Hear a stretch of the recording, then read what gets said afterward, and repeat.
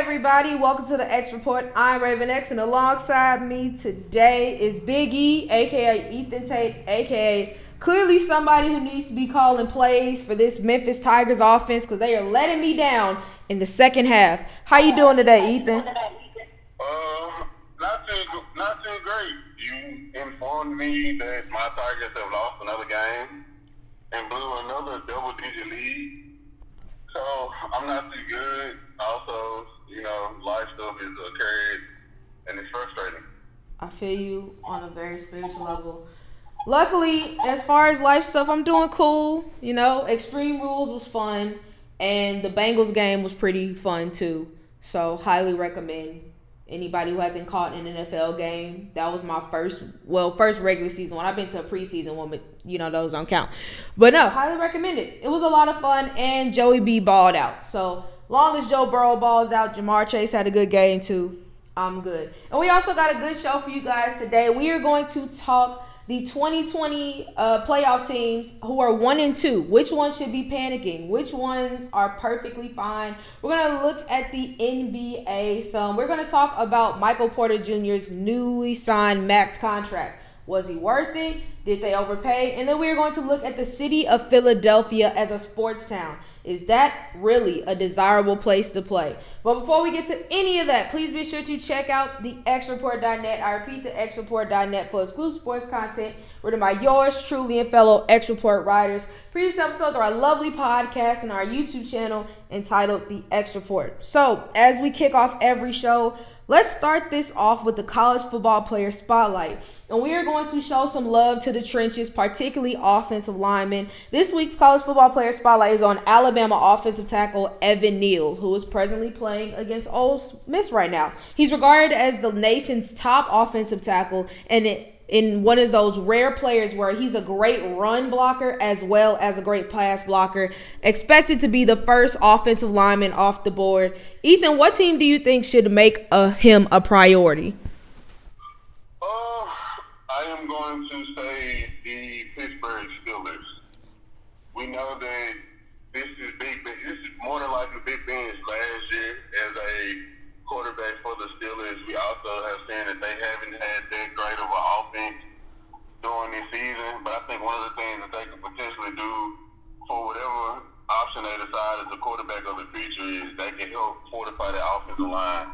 Pittsburgh has always been a place that's known for having a good offensive line. This year is one of those rare years where their offensive line is actually subpar. So I think they should bring him to the Steel City. That would make a lot of sense. The only thing is I'm not sure if he'll be I know the Steelers are slumping right now, but I think that he's going to go much higher than the Steelers will be able to get him for. So for a team that right now does not have any wins, I'm going to say the Jacksonville Jaguars. In watching Thursday's game, we really saw that Trevor Lawrence can play. I mean, he's not the reason why they lost that game. Really, it's just you got to be able to protect, and that's been a problem for much of this season. Another team is that I almost said is who they played on Thursday, the Cincinnati Bengals, because we all know their offensive line is hot garbage. But I would say Jacksonville, mainly just because with Trevor Lawrence, you really got to kind of build from within and kind of work your way up. The best way to do that is make sure your quarterback has plenty of time to throw. And while their offensive line right now is not terrible, you can never have too many good offensive linemen. But all right, let's take things back and look at week 3 around the NFL. We mentioned it earlier. The Houston Texans were defeated by the Carolina Panthers 24-9. The Baltimore Ravens and Justin Tucker made history against the Detroit Lions, kicking a game-winning 66-yard field goal. And I'm going to tell you, like I told Ethan and everybody else who would listen, this game should not have come down to a field goal, but I'll get to that later. The Seattle Seahawks were upset by the Minnesota Vikings 30-17. The Atlanta Falcons are no longer winless after beating the Giants 17-14. The New Orleans Saints beat the Patriots 28-13. Bengals upset Steelers 24-10. Titans beat Colts 25-16. Bills beat up on Washington 43-21. The Chargers beat the Chiefs in an AFC West showdown, 30-24. Arizona Cardinals held on to beat the Jags, 31-19. Browns embarrassed the Bears, 26-6.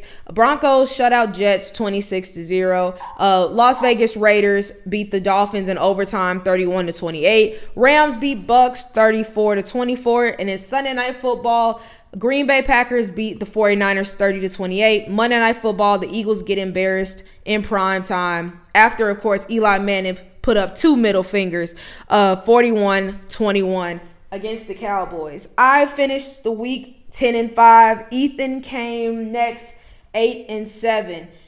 Here's some of the biggest injury news of the week, starting with the Broncos, who low-key have been hit with the injury bug as well. Wide receiver KJ Hamler is out for the season with the torn ACL.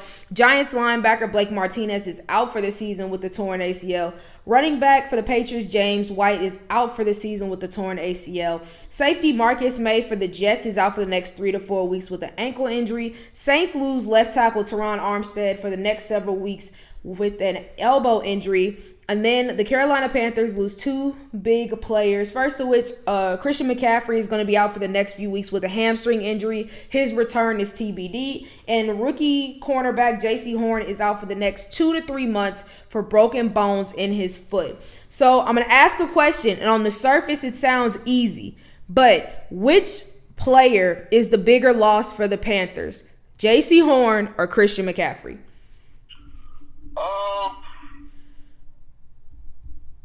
I'm going to go to a not so obvious answer. I'm going to go J.C. Horn simply because, yes, we know that the Carolina Panthers and Christian McCaffrey, they're an amazing pairing. But I think one of the key successes for the Panthers during this season, to their own surprise and start, has been their defense. I think that if Sam Darnold is still capable of playing at the level that he's been playing, they have weapons on the outside that they can use. So I think the hurt on the defense could be a bigger blow, just simply because I think their team kind of does allow their defense a little bit more than their offense. And I would agree with that, especially because J.C. Horn was drafted with the intention of being a starting outside corner, and he done a really solid job of doing that. And not to mention, his injury is longer, whereas with Christian McCaffrey, he'll be able to come back sooner. And plus, I mean, this is why you drafted Chuba Hubbard, out of Oklahoma State. I mean, we know he's a back who was used to a lot of touches and carrying a lot of weight. Well, this is his opportunity to do that. And like you mentioned, with the weapons that they have on the outside, such as a DJ Moore, who's having a really good year, I think that could really not only showcase how good this offense can be, but also what Sam Darnold can be given the right weapons. So, yeah, I'm in agreement with you. I think that J.C. Horn is admittedly the bigger loss. All right, Ethan, what are your top 3 takeaways from this week of action? Top 3 takeaways are the Detroit Lions are going to be the Detroit Lions. Like, I understand you love it because you're a Raiders fan, but you gave up a 4th and 19 and lost the game. Like, there's no way possible that should happen. Number 2, I think that the Green Bay Packers might have actually found their stride. I don't see them being a dominant team where they blow teams out, but I think they're going to be one of those teams that, because of their offense, they're going to always be able to stay in games, and Aaron Rodgers is going to make plays at the end of games. And number 3, well, it was a rough week for rookie quarterbacks. It's been a rough week. 1-10, excluding this week. Through week 3, I think rookie quarterbacks are 1-10, and Mac Jones is like the 1 win against the Jets. It has been ugly, and it doesn't get any uglier than Justin Fields. Well, at least his rookie debut was rough. That's one of the roughest rookie debuts, and it's not all his fault, but we'll definitely get to that one. All right, as we all know, my takeaways can be found on the X Report. I give takeaways for every team, every game. You can just head over and check that out. But let's go ahead and talk the players we were most impressed by, disappointed by, and our rookie of the week.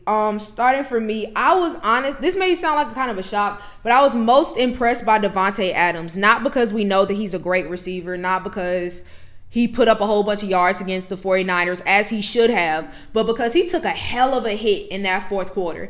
And the fact that he was actually able to come back into that game and not only come back but make a play that helped set them up for the game-winning field goal was astounding to me. I don't know if I would have put him back in the game, but the way that he was able to come back, I was really impressed by that. For me, I am going to say quarterback Ryan Tannehill. I know that me and you had a conversation off air, and you said Tannehill might get benched on your fantasy team. But I think just given the fact that both of his star wide receivers ended up not playing the remainder of the game, and him throwing 2 interceptions and being able to overcome that and lead the Titans to a victory, I got to go with the Tanny. That's fair. He might not get benched this week because they play the Jets, but even still, he's very frustrating. Even though, believe it or not, even he had more fantasy points than Joe Burrow did last week. But even though Joe Burrow had a much cleaner game.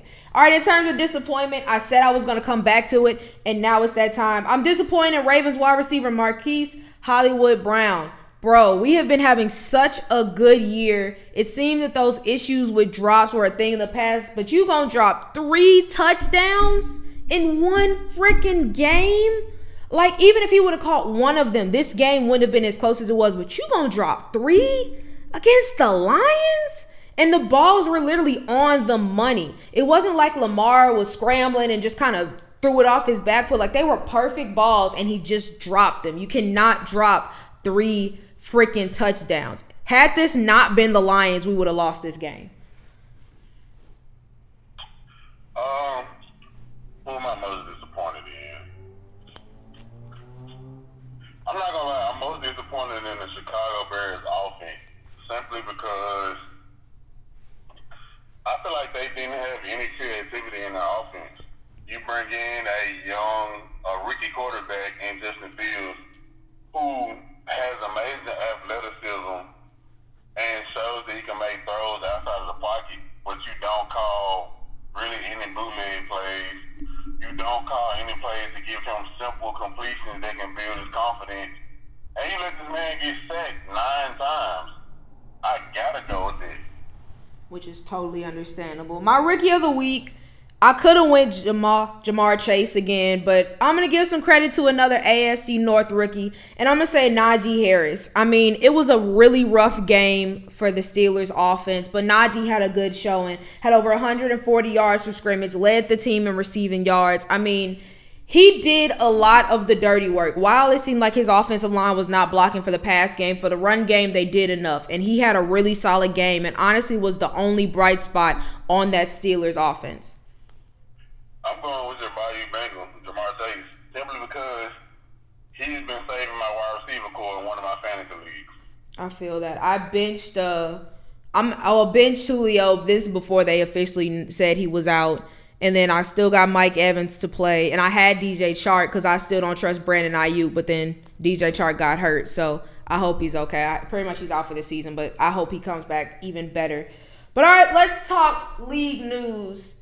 Starting off with some congratulations to Shady McCoy, a.k.a. LaShawn McCoy, who announced his retirement earlier this week. In his career, has rushed for over 11,000 yards, has 89 total touchdowns, 2-time first-team All-Pro, 6-time Pro Bowler. For younger, new football fans, you probably haven't seen Shady in his prime, but when he was in his prime, he was a bad, bad man. Ethan, in your opinion, if we're talking running backs of the last, let's say 15 years, where would you put Shady? I would say lower half of the top 10. Yeah, I would agree with that. I think that his biggest thing was injuries. Injuries started to bite him, but when he played, he really was a difference maker in the offense, not just for Philly, but also in his first few years with the Bills. I know his last 2 stints, like with the Bucks and the Chiefs, really were he was just kind of there. But when he actually played, he was an astounding player, and he had a hell of a career. Plus, he can say he won 2 Super Bowls without really having to do much. I mean, it don't really get much better than that. Speaking of Super Bowls, some Super Bowl champs in recent years made some signings. First of which, the Josh Gordon signing by the Kansas City Chiefs. Right now, he's on the practice squad, but don't worry. He'll probably be on the active roster sooner rather than later. We talked about it last week, and now was confirmed. Richard Sherman is officially a Tampa Bay Buccaneer, signing a 1-year, $2.5 million deal with them, as well as the Panthers making a trade. As I mentioned earlier, we both agreed that losing J.C. Horn was a big loss for Carolina, and they made moves to try to circumvent that. That move being trading for former first-round pick C.J. Henderson from the Jacksonville Jaguars and a 2022 fifth-round pick, and then they sent Jacksonville tight end Dan Arnold as well as a 3rd-round pick. So kind of going back to the Josh Gordon thing, how long do you think it'll be before he steps onto the field, and what kind of impact do you think he's going to have? I say I wouldn't be surprised if he stepped on the field in like a week or two. Just simply because I think the Chiefs, they want to see where he's at physically. Obviously, he has to get acclimated to the playbook. But he's a talented guy. I don't know. It's hard to say what kind of impact he's going to make because I don't think he's going to step on the field and go and be like the instantaneous wide receiver for the Chiefs. I think he's still going to have to knock some of the rust off. He's also hasn't played a full season of football in a long time just because of suspensions. But he's an athletic freak. Like, I remember when he played for the Browns, and he was a beast. I remember when they had him in Seattle for a couple years. He made a couple plays, but he never really, strung anything together. So, I don't know. I think with regards to Josh Gordon, it's just a matter of can you trust him? And that's a question that really has not been able to be answered since he's been in the league. I mean, this is his 5th or 6th, maybe 7th time getting reinstated. That's a very frustrating thing, especially for someone who is as young and as talented as him. Like you mentioned, when he was with the Browns, he was the best part of their offense, not named Joe Thomas. And he really showed that he could be a superstar. So it's kind of weird to gauge what he'll be with the Chiefs. In terms of talent, I would say I won't put him over Mecole Hardman. I say he's easily their 3rd best wide receiver. I would take him over Byron Pringle and Demarcus Robinson. And I think that if he does kind of knock off that rust and is a quick learner with the playbook, I could see him seeing significant action for the team. But most importantly, he's got to be able to keep his head on straight and prove that he wants to be in the NFL and is not going to make dumb decisions and dumb mistakes that cost him that opportunity. But speaking of NFL, the September Players of the Month were just announced earlier this week. And here they are, starting with the AFC. Derek Carr was named the AFC's Offensive Player of the Month, while Von Miller got AFC Defensive Honors. In the NFC, Cooper Kupp, wide receiver for the Rams, was named the NFC's Offensive Player, and Trayvon Diggs, in a bit of a shock, was named the NFC's Defensive Player. In terms of rookies, it's not that much of a surprise. Jamar Chase was named the Offensive Rookie of the Month, while Asante Samuel was named the Defensive Rookie of the Month. Ethan, of the players listed, are there any that you would change? No. I know the Tre'Davious White, that's the most shocking, but if you think about it, I think if I'm not mistaken, he's had an interception in every game that the Cowboys played, and he's played solid coverage. So I wouldn't take anybody's name off, honestly. Yeah, nah. I understand the argument for Trayvon Diggs, but I don't know. I still don't necessarily find him to be the most impressive defensive player. I think that it helps the defense that he plays on, especially considering how bad it is, and it creates a lot of opportunities for him. But if it were up to me, I would actually go the route of Danielle Hunter, defensive end for Minnesota. I mean, he's also been on a tear this season, has 4 sacks, 4 tackles for loss, 3 quarterback hurries. I mean, since he's come back from his injury, he's been somebody who has been almost impossible to stop. So, yeah, I couldn't go Trayvon Diggs, but I can definitely understand the argument for it. All right, but let's go ahead and play a little bit of a game of overreacting And let's look at some playoff teams who are playoff teams a year ago and are 1-2 now. Starting with the Pittsburgh Steelers, who honestly, they look bad. And it's showing on everyone's face. In fact, wide receiver for the Bengals made note of it seemed like the Pittsburgh Steelers had given up, saying the last plays of the game they gave up. You could see that. For a team to lay down like that, we're not giving up. They portrayed to the whole nation to go in there and bully them. In response, their head coach, Mike Tomlin, said he doesn't care about anything that Tyler Boyd says. But realistically, are you overreacting about the Steelers being 1-2, or do you think they're going to be able to bounce back and still be a playoff team this year? I think the Steelers won't make it to the playoffs this year. I think that last year a lot of their success came from having one of the weaker schedules in the NFL, and we saw once they actually started to face actual playoff competition, they weren't the same caliber of team that they were in the team that was still 500. Yeah. Case in point, when they played the Bills and that whole streak went out the window. Yeah, I have a hard time counting out the Steelers just because, I mean, I'm a Baltimore fan, so I see them up close and personal many times. And while I'm not inspired by what I've seen this year, and I right now I can't say I see them in the playoffs, but I think they're going to start being more competitive. But in terms of just being in the playoffs, I don't see it. All right, but let's talk the Seattle Seahawks, who are also 1-2. And it's crazy because right now Russell Wilson leads the league in passer rating, which really shouldn't be that surprising. However, their defense gives up the most yards in the NFL as of right now.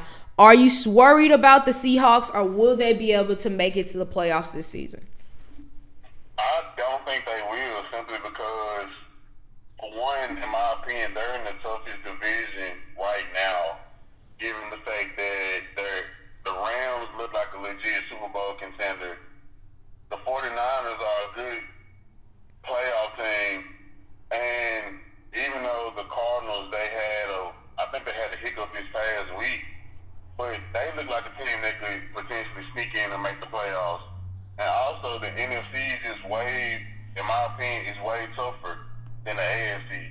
So I don't think, if they don't write the course soon, I don't see Seattle making the playoffs either. I think Seattle will make it. I'll be the first to say I'm not on the 49ers bandwagon. I think that they still have some fundamental issues, particularly in that secondary, to work out before I really will take them that seriously. I think that they were able to really have success against the Packers defense because their defense is bad. And I think that when they go up against other teams like the Rams, I don't think they're going to have the same success. With regards to the Cardinals, it's kind of weird with the Cardinals. They definitely had their hiccups this past Sunday, but they still have that potential. And it's like, I trust Russell Wilson too much. And I think that because of what we've seen from Russ, have MVP caliber like play, but his defense letting them down. I hate to say it, but this isn't the first time this has happened, and I don't think it's going to be the last time. We saw last year that the defense had really struggled for much of the year, and then they kind of tightened up as the year went on. I think that they really need to start making some defensive adjustments, first of which being benching Trey Flowers, or at least finding a new cornerback one, because right now he's clearly not it. But I think that in the end, they're going to find a way to get it together, even if that is in the wild card. But I'm not too worried about them right now. But then, of course, we got to talk about the AFC representative in the Super Bowl, the Kansas City Chiefs, who for the first time since 2015 have a record below 500. Are you worried about the Chiefs? I'm not worried about the Chiefs, but I do think that they have some things that they need to look at. I think that the league is starting to catch up with Patrick Mahomes and his freestyle play. I think he has to be more calculated, kind of more like a Tom Brady, Aaron Rodgers. More so like Aaron Rodgers, where Aaron Rodgers is a guy, he can make calculated plays, but he's also really adept at making the off-schedule freestyle plays. I think a lot of Patrick Mahomes' game has been based off being able to freestyle, and he's relied on it a lot. And I think now defenses are starting to pick up on the tendencies and not pursue things and kind of stay in their homes a little bit more than they used to. So, but I don't think, just given the fact that the AFC isn't as difficult of a road to maneuver through than the NFC, I'm not as worried. I think that the Chiefs are going to get it together. Biggest reason is they're beating themselves more than other teams are beating them. You look at Baltimore's game. They pretty much had that game won, but those 2 late turnovers really helped swing the momentum in Baltimore's favor. Baltimore was able to score and then win the game off of it. You look at the Chargers game, 3 turnovers in the first half, and then Patrick Mahomes throws that late interception that really helps set the Chargers up well. Other than that, like, unless there are really only 2 ways to beat the Chiefs. First of which, you got to blitz them and put pressure on Patrick Mahomes like the Bucs did in the Super Bowl.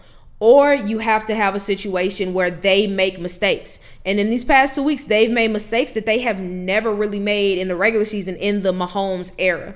And so I think that once they kind of get those kinks worked out, I think that the Chiefs are going to get back together. Of course, their defense is also a problem, but then again, their defense has been bad for years. And so I think that it's just going to come down to they're going to stop making those mistakes that are going to cost them games. They're going to get it back on track. So honestly, not only do I think that the Chiefs are going to make the playoffs, but I still think they're going to win the AFC West. I'm not sold on the Raiders being able to hold it down. I think the Chargers definitely are the biggest threat to them right now, but even still, I'm not holding it. And then the Broncos, I mean, 3-0 and 3-0, but we also have to look at the level of competition that they play. If they beat Baltimore, I feel like I'd be a bit more convinced, but I mean, all the teams they played right now haven't won a game, so you look at it like that. But I think the Chiefs are going to be fine. But all right, let's go ahead and play a game of believable or buffoonery. And we're talking about somebody who may not be fine, and that is quarterback Carson Wentz. Now, just last week before the game against the Titans, Jim Irsay, the Colts owner, who clearly has no qualms about saying what he wants about his quarterback, talked about Carson Wentz's choice to be unvaccinated and his injury history and said he has to stay healthy. There's been difficulties. Also, if you're not vaccinated, it makes it harder to depend on someone. Well, he's been playing so far this season and has not done much. In this past game against the Titans, had 197 yards, I believe, with no touchdowns. And it seems that reports are coming out that he is on a pretty short leash in Indianapolis if they keep losing games. They could possibly even bring in a replacement, by week 5 or 6 if the Colts are still winless. So, believable or buffoonery, Carson Wentz is on borrowed time in Indianapolis. I believe so. Just simply because, first and foremost, he hasn't shown that he can be healthy.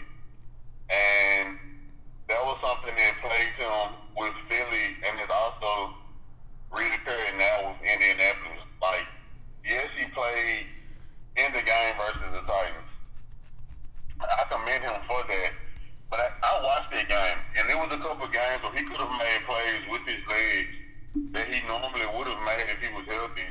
That had probably cost him the game. Like, it was a crucial 3rd down, and he could have scrambled and got the yardage to pick up the 1st down.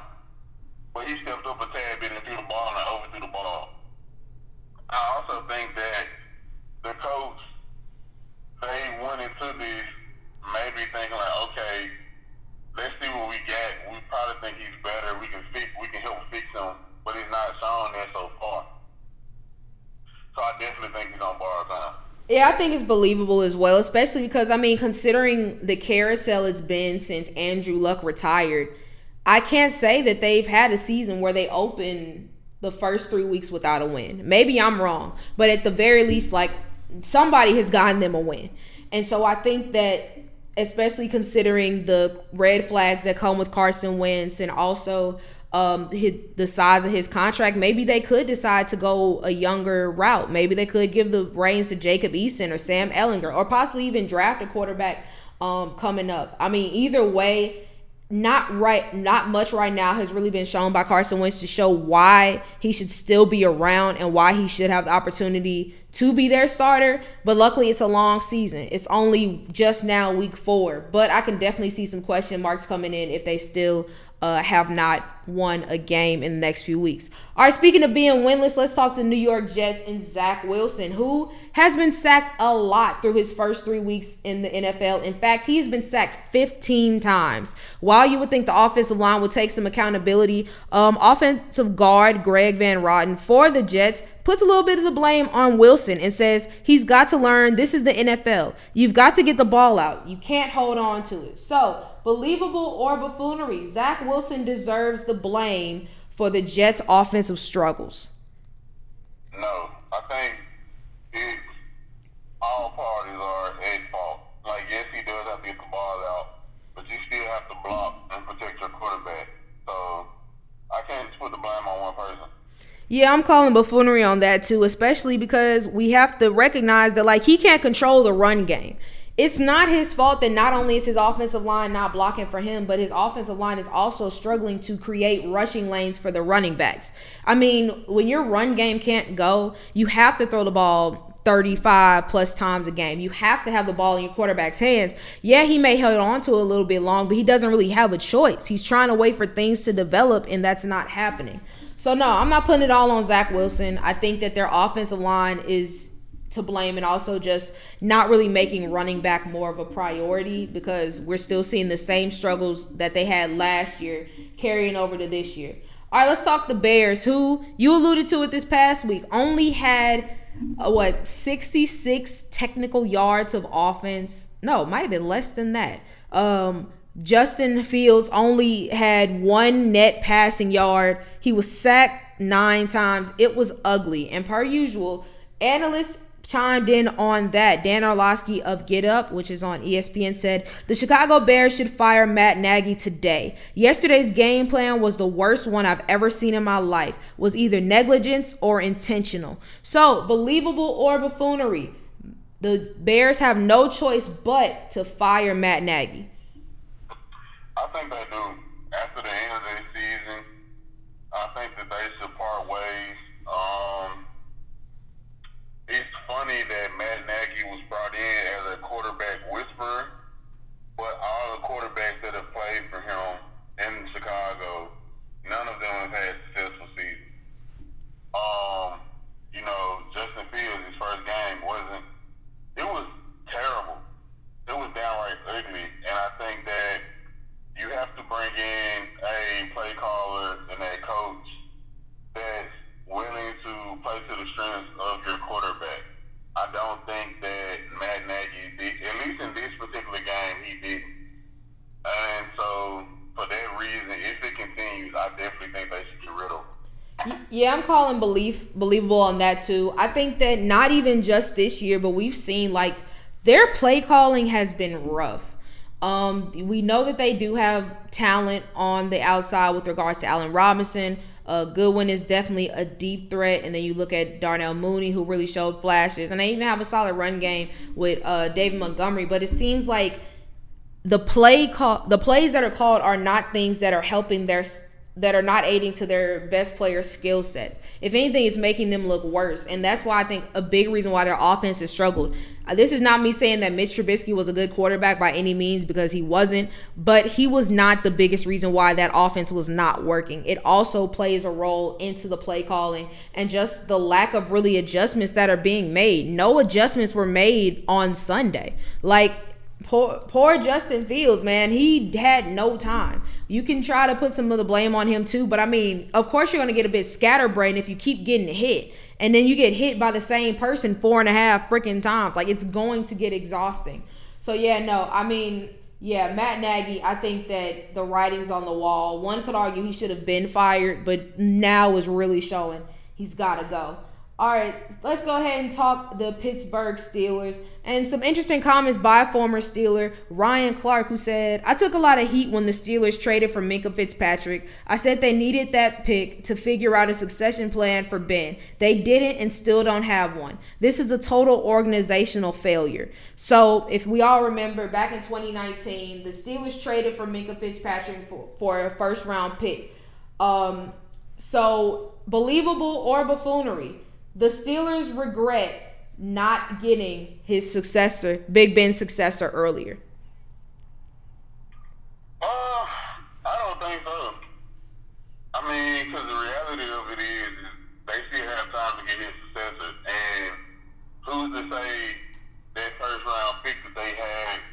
they gave away from Minka Fitzpatrick, who's to say it would have been a successful pick at quarterback? Like, the Bill Jets, they drafted Zach Wilson. Everyone, including me to a point, was thinking that Zach Wilson might actually be a good NFL quarterback. And so far, he's shown that he hasn't. I think that the way their brand of football, they can still win games. Like, if they manage the clock, they run the ball, they play tough, hard-nosed defense, they can still win the game. They just won't be the same Pittsburgh Steelers in days of old, where you will see Big Ben throwing the football all around the yard, and it'll be this amazing offense. I think they need to revert back to their old ways of playing football, of running the ball, playing field position, clock management, and being a dominant defense, and they can still win games, regardless of who's their quarterback. Yeah, I'm going to also call buffoonery on that. I don't think they regret it because, they still made the playoffs. They went 11-0 with Big Ben's old behind.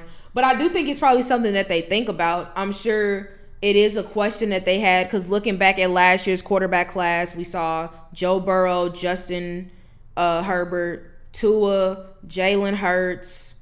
I'm forgetting people, but those were like the top drafted quarterbacks. I'm sure it would have been a conversation had they had that pick available. I'm sure they probably would have looked at quarterback, but it didn't fall that way. And it'd be one thing if Minka Fitzpatrick wasn't balling out for them.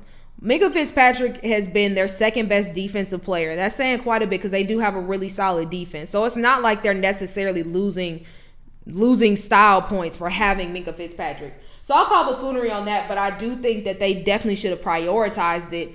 But I think that getting Minka was at least a fair enough trade. Continuing on the conversation of quarterbacks, it seems like everybody is drinking the Kool-Aid of Matthew Stafford. But truth is, I've been a Lions apologist for years. I knew how good Matthew Stafford was. But apparently Bart Scott said he knew how good he was too. And he said, I've always said that Matthew Stafford was just as good as Patrick Mahomes and Aaron Rodgers. Believable or buffoonery? Stafford has reached the level of A-Rod and Patrick Mahomes. I'm calling buffoonery, but I do love me some Matt. Yeah, I'm calling buffoonery too. It's my boy though, and he looks damn good. But when you finally get competent weapons around you and good coaching, they'll do that. But no, I'm not saying he's as good as Aaron Rodgers or Patrick Mahomes, but he's definitely showing his mantle. All right, last question. We all know what Sunday night is. It is the return of Tom Brady to Foxborough. It's gonna be a hell of a game. But apparently for Tom Brady, it's just another game.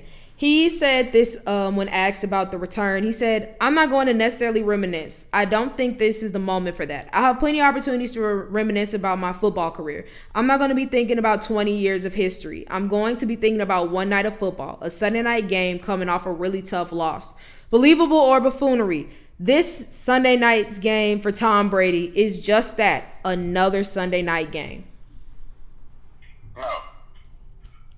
We all know that Tom Brady is one of those individuals that if you give him any bit of bulletin board material, he can take it and run with it. I think this is I'm not going to say way bigger, but I definitely think this is bigger than this regular game for Tom Brady. Yeah, no, I'm definitely calling buffoonery too. That's like when if Brett Favre, when he was with the Vikings, was like, oh, we played the Packers. I didn't even know. You knew you played the Packers. Peyton knew he was playing the Colts. Drew Brees knew when he was playing the Chargers, even if it wasn't the same time limit. Like, especially as a quarterback and a player who has put in so much time, like he said, 20 years with one organization. You can't just go play a team and just ignore all that history.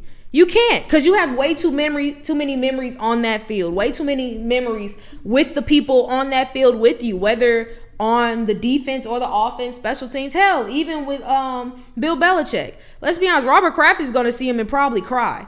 So no, it's not just one game. I think that he's going to be even more motivated because they did just lose. But I think that it's unrealistic to think that Tom Brady is not going to be trying to go even harder on Sunday because it is the Patriots and because they didn't put the stock in him that he feels like they should have.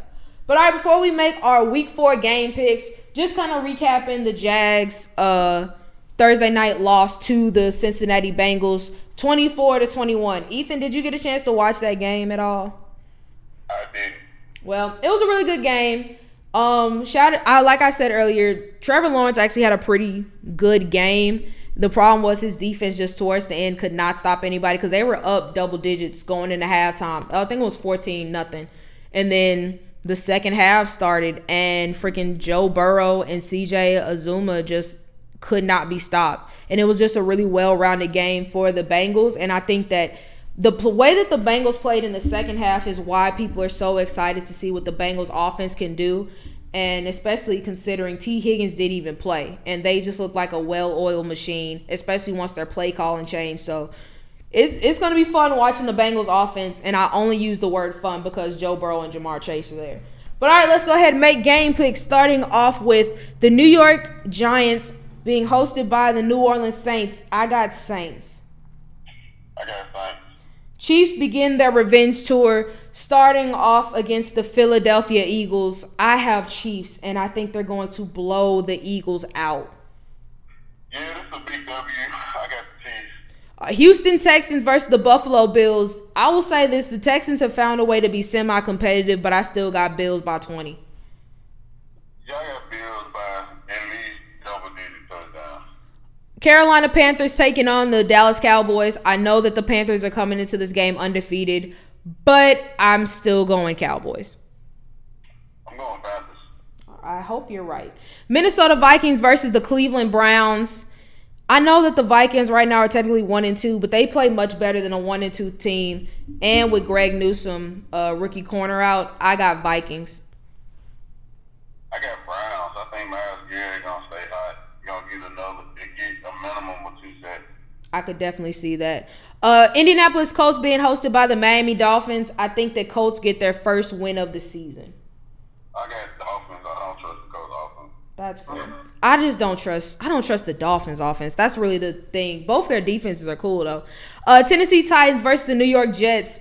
The Titans better win this game by double digits. I'll say that. I don't know about the double digit part simply because we're without a lot of bodies. I mean, honestly, the only body that matters is Derrick Henry. That is very true. So, but I get us winning. Detroit Lions versus the Chicago Bears. I'm going Lions. I don't trust the Bears right now. I think that it's going to be a very low-scoring game. I know that Matt Nagy's saying it's a game-time decision with regard to the whole quarterback is. I just don't have any faith in the Bears offense right now. So I'm going to go Lions. The Lions have been competitive in every game they've played. I can see this being the one they actually pull out and win. You know, I'm going to go with the knee biters. I'm going to go with the Lions. All right. Washington is playing the Atlanta Falcons. I got Washington. They bounced back from that terrible loss against the Bills. I got Washington, too. All right. Los Angeles Rams take on the Arizona Cardinals. First NFC West matchup for both teams. I got Rams, and I don't think it's going to be that close. I got Rams. Same for the Seattle Seahawks and San Francisco 49ers. Their first matchup against a division opponent. I got Seahawks getting back on track. I got San Fran. Green Bay Packers hosting the Pittsburgh Steelers. On paper, this sounds like it should be a good game, but apparently Chase Claypool is out. And, yeah, he's their best receiver. I'm going Packers in a game that, once again, probably won't be that close. I was picking Packers regardless if you played or not. Oh, yeah, no, it was going to be Packers either way. All right, my Baltimore Ravens taking on the undefeated Denver Broncos. I think that ends on Sunday. I got Baltimore winning. Yeah, I got B-more. All right, Sunday Night Football, the game. Everybody's anxious to see the Tampa Bay Buccaneers versus the New England Patriots. This is either going to be Tom Brady is going to have one of the best games of his career, and they're going to blow the Patriots out, or somehow the Patriots are going to win. I'm going with the former. I got Bucks. I got Bucks in a blowout. Being honest, I don't even think it's going to be because of Tom Brady. I think it's just going to be because of their defense. Well, it's about time their defense does anything because their pass rush has been really quiet so far this season, and their secondary has done nothing but like get burnt and then get hurt.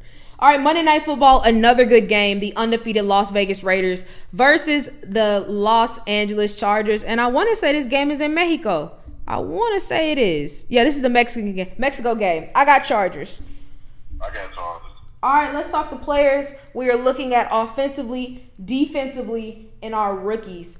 Offensively, I'm going with Derrick Henry. Like I just mentioned, yes, Julio is out. Yes, A.J. Brown is out. Once again, the only person in that offense that matters is Derrick Henry. If Derrick Henry does not go, it doesn't matter who you put out at wide receiver. This offense is not going to go. And against the Jets, I think that he should have a hell of a game.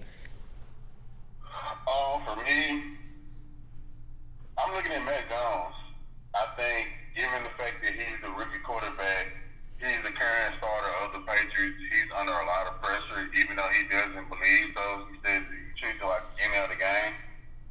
But, bro, I just, like, in order for them to win, he's going to have a good game. So I'm looking at Matt Jones. That's fair. Defensively, I'm going to the Patriots, and I'm going to say Matt Judon, who, when asked about facing Tom Brady, said, I know he's been in this building for a long time. What he's done can never be taken away, but it's not like we're afraid of what Tom Brady can do. Those are some fighting words because we all know Tom Brady is a bad man when you give him bulletin board material. So I'm interested to see what Matt Judon does. I mean, we all know this, that if you get pressure on Tom Brady, you can slow him up a lot. The Patriots are going to have to do that, and I'm interested to see what Bill Belichick dials up. For me, I'm looking at the San Francisco 49ers secondary. Yes, we know that it's not great, but they are playing a divisional rival in Seattle, and Seattle has DK Metcalf and Tyler Lockett. If they are going to win the game, you're going to have to slow one of the two, if not both of those two guys down.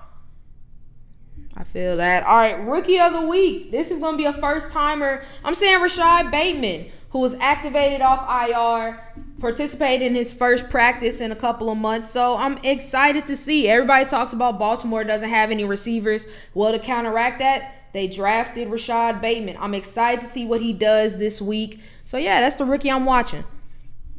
For me, I'm watching our rookie quarterbacks. I just want to see one rookie quarterback have a good game. I don't know who it's going to be. I've also kind of got caught up in the carousel because they all have been bad. So I just want to see one of them do good. Yeah, because it has all been terrible. And in terms of who I'm calling out, I'm saying the Baltimore Ravens. Look, guys, we're 2-1. But like I said, this past game was real close, unnecessarily close. I don't want stress like that. I know we got the greatest kicker of all time, but I don't need that stress in my life. So how about we just go in there, handle our business, and come out with the dub? I am calling out the Tennessee Titans for everything that you just said. Like, don't make this game close with the Jets, because honestly, that game versus the Colts this past week was supposed to have been a blowout well before the middle of the, I want to say, fourth quarter, when we actually kind of turned stuff around. Just go in there, take care of business, and leave out with a W. That's all we can ask for. But all right, let's move on to the NBA. And before we get to some league news, it's fantasy basketball season. The season officially starts in a little over 2 weeks. That means it's our time to start drafting fantasy basketball seasons, and we got your back. Our fantasy football guide will be coming out soon, so be on the lookout for that. Cheap plug. But all right, let's take things out to Denver, who they spent quite a bit of money from giving Aaron Gordon a nice contract to now Michael Porter Jr., who has just signed a 5-year max extension worth up to $207 million. Off the rip, it's a $172 million deal, but has the chance to elevate by $35 million with extension. With incentives. As of right now, the last season he played in 61 games, the most of his career, averaged 19 points per game, 7.3 rebounds per game, shot 44.5% from 3-point. Good move or bad move by the Nuggets? Did they overpay Michael Porter, or was it just right? I'm not gonna say it's just right. I what he is now, but I think they might have played with the hopes that he could become a superstar in the future, and he's going to be locked up. Because offensively, he has the potential to be a superstar talent. Defensively, but you know, if you in today's NBA, if you can score, you can get a lot of money. And Michael Porter Jr. can score with the best of them at certain times throughout his career. Yeah, I agree with you. I think that kind of looking at it for what he can be as opposed to what he is, because like you said, right now he's not necessarily somebody who I would think max extension, but tis what it is. Yeah, I think that especially once he can really play a full season and be healthy, the sky's really the limit for this kid, especially because when you look at Denver, there's so many other players that you have to take account for. It's only going to create more opportunities for him, whereas it be Nikola Jokic, who was the reigning MVP, Jamal Murray, who showed some great flashes before tearing his ACL. I mean, hell, even Aaron Gordon can put up some solid points for you, and then Will Barton coming off the bench. So overall, the Nuggets roster is in a really good spot right now, and I think that Michael Porter Jr. is really going to benefit from that, so I get it. Talking about benefiting from being in a good spot, Russell Westbrook, who had that dramatic draft night trade to the Los Angeles Lakers from the Washington Wizards. Well, Wizards general manager Tommy Shepard talked about how this trade went down and said Russell actually never asked to move on. He just said, if I can get to the Lakers, that'd be something I would love to do. If not, I'll be here. I said, what about the Clippers? He said, hell no. So, of course, right now we're looking at it from the perspective of the Lakers are a veteran team, have a really strong opportunity to get a ring. But let's say the Lakers don't get a ring. Do you think that Russ will regret not staying in Washington? No. I think that his time in Washington was up. I think that he served his purpose, which was being a mentor to Bradley Beal and helping build that relationship and helping that development in Bradley Beal, but I don't think, regardless if he win a championship or not, because the reality is, if he's on the Lakers, he'll at least get a chance to compete for a championship. With the Wizards, who knows? They might not even make the playoffs, regardless of how amazing he plays throughout the course of this season. Yeah, I mean, he had a standout year last year, and they still barely made it. And I don't think he'll regret it either, just because, like you said, like in LA, he has an opportunity to really win something. Not to mention he gets to come back home. And we know he's an LA boy. He's done a lot of philanthropic work in the South Central area. So it's really dope that he will be able to be back home, be closer to his family. And plus, I mean, he went to UCLA as well, so it's kind of like a bit of a homecoming. So I don't think he'll regret it either. While I did have fun watching Bradley Beal and Russell Westbrook play together, I agree with you. I don't think that there was really much further that Westbrook and the Wizards could go. I don't think that the heights for them really would have been that much higher. All right, so keeping it on the East Coast, let's talk Philly. You will know it. I know it. Everybody knows it. Philadelphia may have some of the most ruthless fans of any sports town. And honestly, it can definitely be a polarizing place to play.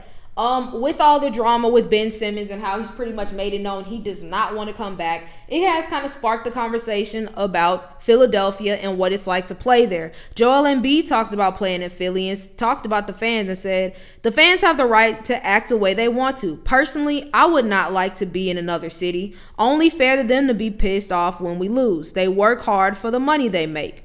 And then Stephen A. Smith, of course, talked about it and compared Ben Simmons to AI. He said, I think it's pretty weak. Allen Iverson didn't run from Philadelphia. He was a warrior. Also, even commending Philadelphia even more, saying, I couldn't find 3 better places in America to be a star than in the city of Philadelphia. So, Ethan, in your opinion, let's say you are a star athlete. Do you want to play in Philly? Is Philly a place where you would want to play? No. Me personally, no. If I'm a star athlete, my first choice is I would want to play home for my hometown fans. Philly, I could rock with Philly, but I think just given the nature of their fans and my personality, I don't think it would work, because I'm one of those, like, if I were a professional athlete, I would be like Russell Westbrook, to where it's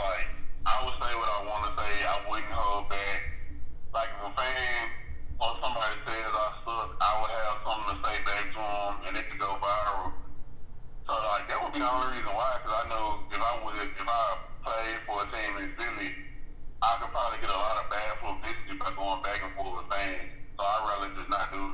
Yeah, and I mean, at the very least, you'll never be bored in Philly.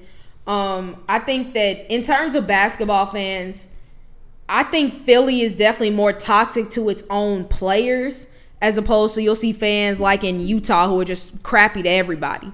And so I think that to be in Philly, it takes a lot of mental toughness. Not to say that being a professional athlete, you don't have to have it, but in Philly, like, you are going to get clowned and bashed by everybody. And if you don't do your job, they're going to let you know about it. And I think that you have to be a player who I guess in the words of Stephen A, you have to kind of be a warrior, or at least you have to be able to drown it out to where it's not going to affect you, because the noise is going to be there. And as we can see, it affected Ben Simmons. And truthfully, I get it. I mean, it's clear that nobody here really wants me here, so why would I stay? So in terms of it being that desirable, I would say no. I wouldn't say that I see Philly as a top 3 place to be a star. I mean, LA and New York are definitely ahead of them. I'd also say Dallas is another great place to be a star, especially playing football. Chicago is another really good one. Miami. A lot of other places I'd say before Philly, mainly just because of the toxicity of the environment.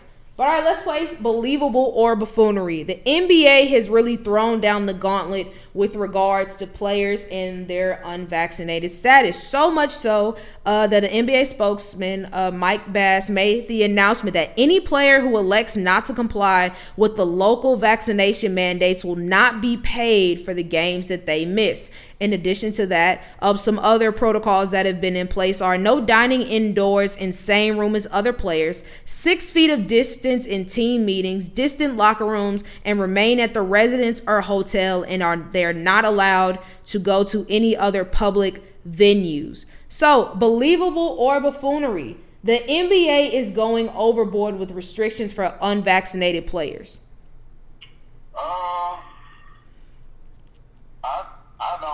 I agree with the restrictions. You know, for me personally, COVID has affected me personally. Like, I lost my mom because of COVID. So I think that you can't take this virus lightly. Like, you can't be flippantly about it.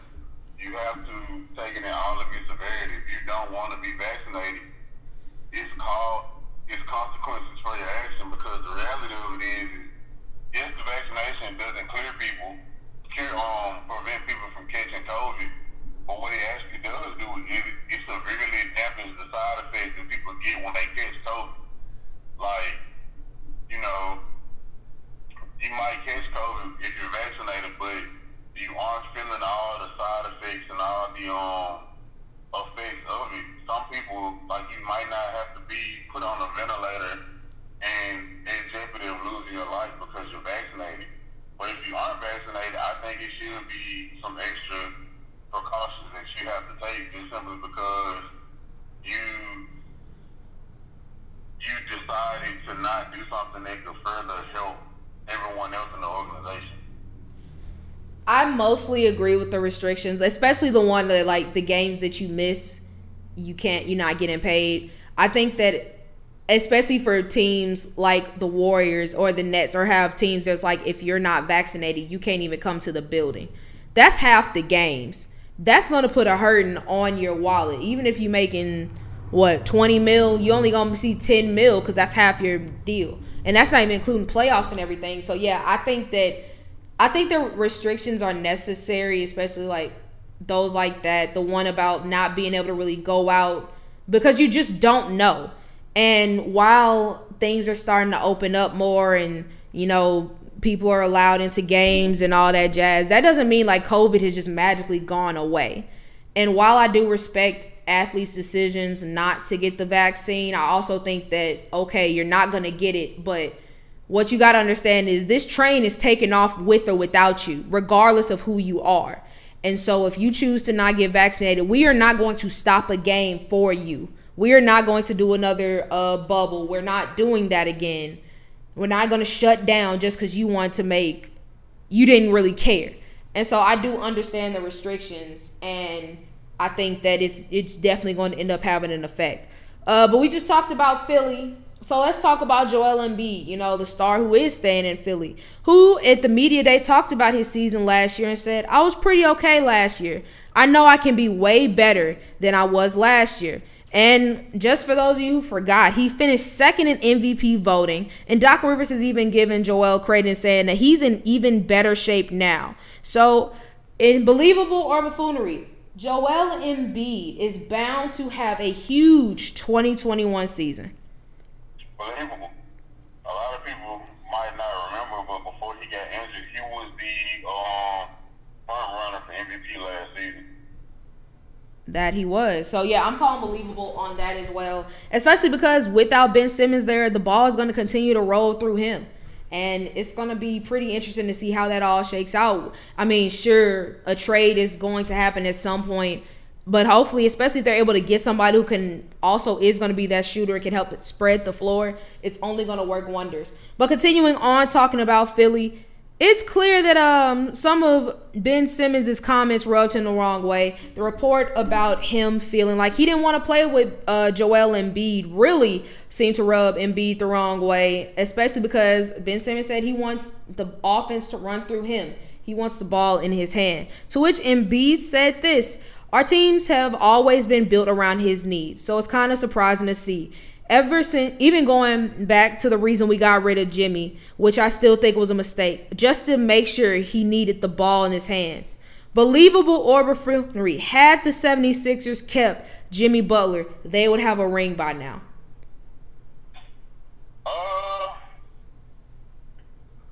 I'm not going to say they would, just simply because the NBA is just a weird place, but I definitely would say if they would have kept Jimmy, I think their chances of winning the ring were greatly, they had a greater chance to win one with them there than they do now with them not there. I would agree with that. Because, I mean, when they had Jimmy, they got pretty close, made to the Eastern Conference Finals. Like, they looked really good. Like you mentioned, the NBA is very weird and you never know what could happen. But I think that they at least would have had a much better shot if Jimmy Butler was on the roster. Like, if you put Jimmy Butler on the roster last year, I mean, well, not last year, but this past season, I still feel like they would have been able to beat the Hawks. Even with Ben Simmons being full of crap, I think that, if anything, Jimmy Butler would put his foot in his behind. Or he would just be like, screw it. If you don't want to take the shots, I'll take the shots. And they'll kind of get that aggression back. So I do think that Jimmy would have definitely helped their chances. Speaking of title chances, let's talk about Damian Lillard, who was a hot topic in the trade conversations.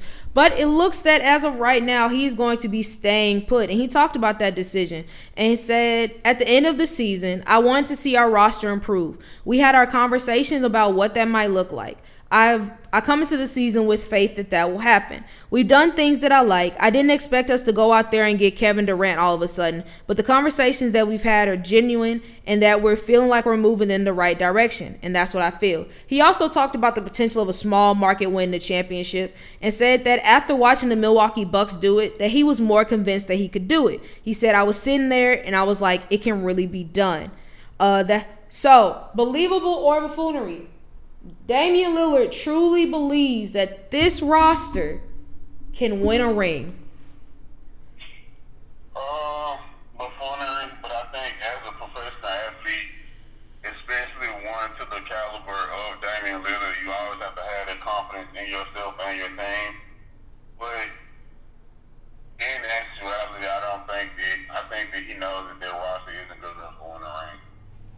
Yeah, I'm also calling buffoonery. I think that while the Bucks winning a ring definitely probably was a nice pat on the back for small market teams, they had Giannis.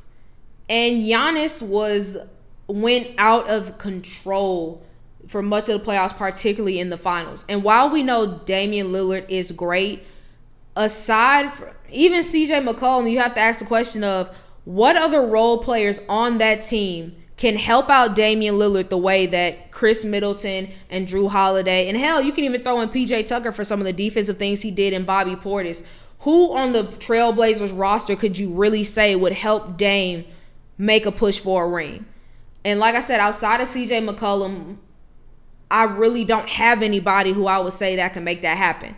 And so I know that he was, playing coy, saying I didn't think we get Kevin Durant. One could argue that maybe their roster now is worse than it was last year. So I'm not sold. I'm interested to see what Chauncey Billups does in that role, though, because I like Chauncey Billups a lot, and I hope that he has success. But in terms of getting a ring, I don't see that happening for Dame in Portland. Talking about bringing a ring to an important team, that's what Kawhi Leonard wants to do. He talked in the media day. He talked about being committed to the Clippers and said, I'm here to be a Clipper. I'm not going to another team. I'm here for the long run. So, believable or buffoonery, Kawhi Leonard will retire as a Los Angeles Clipper. I'm calling buffoonery simply because you never know with athletes, especially in the NBA. Like, it's been numerous of times where people say, a player says, I want to retire with this particular team. Then a season or two passes, and they request the trade. So I'm saying buffoonery for now. I'll say buffoonery as well, mainly because Kawhi is very unpredictable. He's not somebody because, like, you and I both thought that he would probably end up leaving this offseason to go somewhere.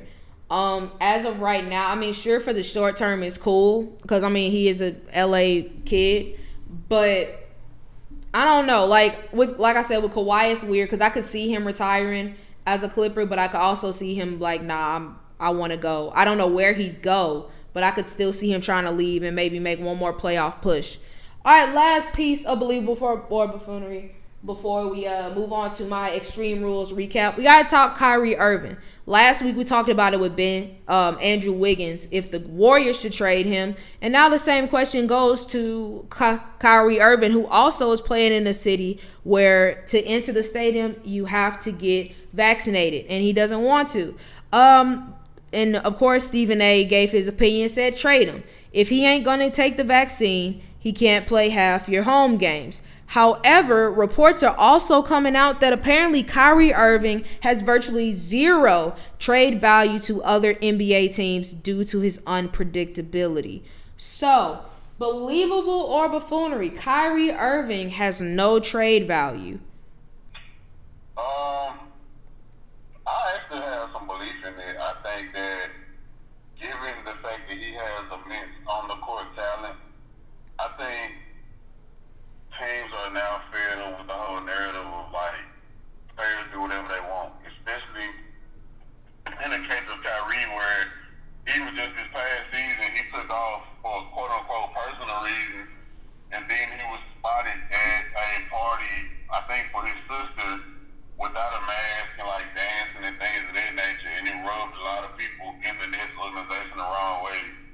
So I think if it's for that particular reason, I can definitely see some validity to that case that he has no trade value. I could see it too. I mean, because even though like not every arena is saying you have to be vaccinated to play, I mean, even still, like that's gonna be a tough sell.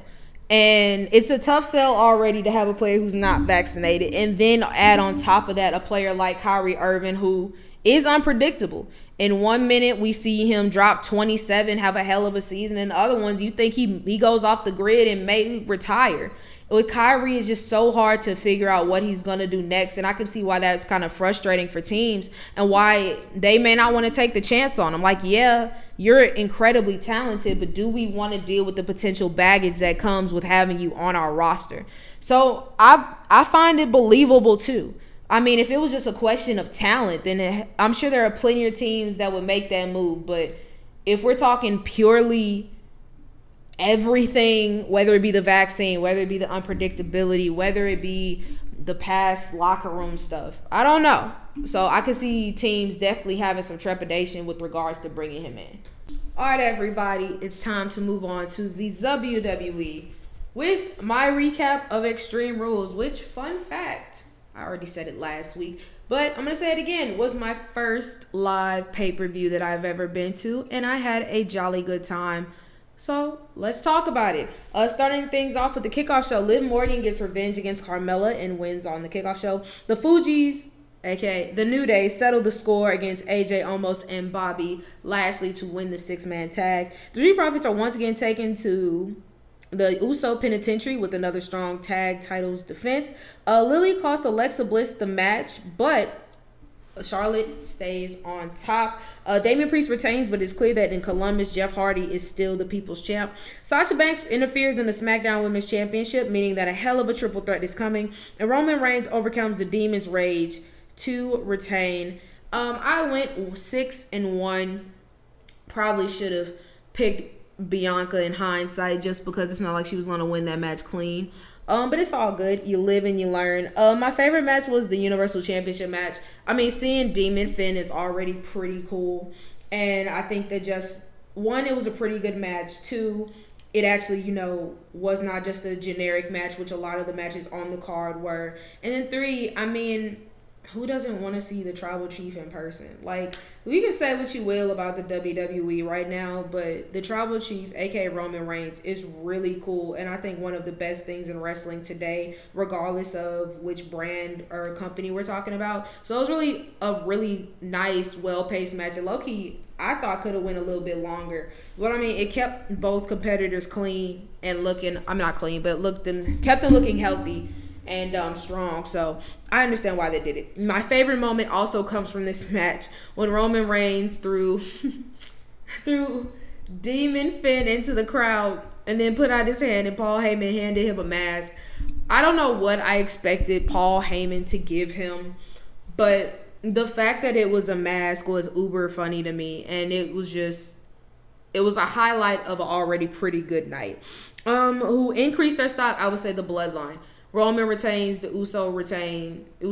I mean, it's a beautiful night for the Bloodline, and both had really strong performances and also really good matches. In terms of decreased stock, I would just say Becky Lynch, just because she did win, but she didn't win clean. And with Sasha coming back, it's going to be another person breathing down her throat, and I'm really interested to see how that whole dynamic goes, especially with what's going on so far with the draft. Kind of sad because I do love me some Charlotte, and so it's gonna kind of suck missing her for the next few weeks because of work, but it's all good. We'll miss to see how it works out, but yeah, at this point I would probably say Becky lost some stock on that. My one booking decision was I would have made the Usos versus Street Profits an Extreme Rules match, mainly because it's clear that the storyline is there. I mean, Montez did call them bitches before. He got sent through a table on that Friday before. This would be the perfect setup to, I don't know, maybe have it be a Extreme Rules match. They can put his money where his mouth is. It was a great traditional match, but I think that making it more Extreme Rules would really help to kind of benefit this story and kind of put the nail in the coffin. As far as my biggest WTF moment was Sasha Banks returning. Honestly, I'm not used to seeing her wear like a one piece. So when I saw somebody run into the ring with like long straight hair, honest to God, I thought it was Zelina Vega. But when I saw it was Sasha, I was like, oh, cool, Sasha's here. But yeah, I wasn't expecting it. I thought maybe she'd come back after the draft, but I'm not mad at it. I know we didn't get Brock Lesnar coming back, but truthfully, I prefer Sasha coming back anyway. And overall, I give this show a B. It was a very solid card. Sure, no title changes, but I mean, it didn't really need any. I think that it just did what it needed to do to push storylines. Yes, it should have been more Extreme Rules matches, or at least matches with a stipulation, but on the whole, it was a good time. I had a good time, and it was a very nice introduction to going to wrestling pay-per-views. And that is our show. Thank you guys so much. Please be sure to continue to support. Check out thexreport.net. I repeat, thexreport.net for exclusive sports content written by yours truly and fellow X Report writers. Previous episodes are our lovely podcast and our YouTube channel entitled The X Report. Also, I know we talked about it on the show, but basketball fans, please be sure to stay tuned and keep up. I promise our fantasy basketball league show guide is going to be coming up soon, so be on the lookout for that. The season will be here before we know it, so stay tuned. We got a lot of great content coming for you guys. Hope you guys continue to enjoy, continue to support. I appreciate you, and most importantly, we'll see you all next time.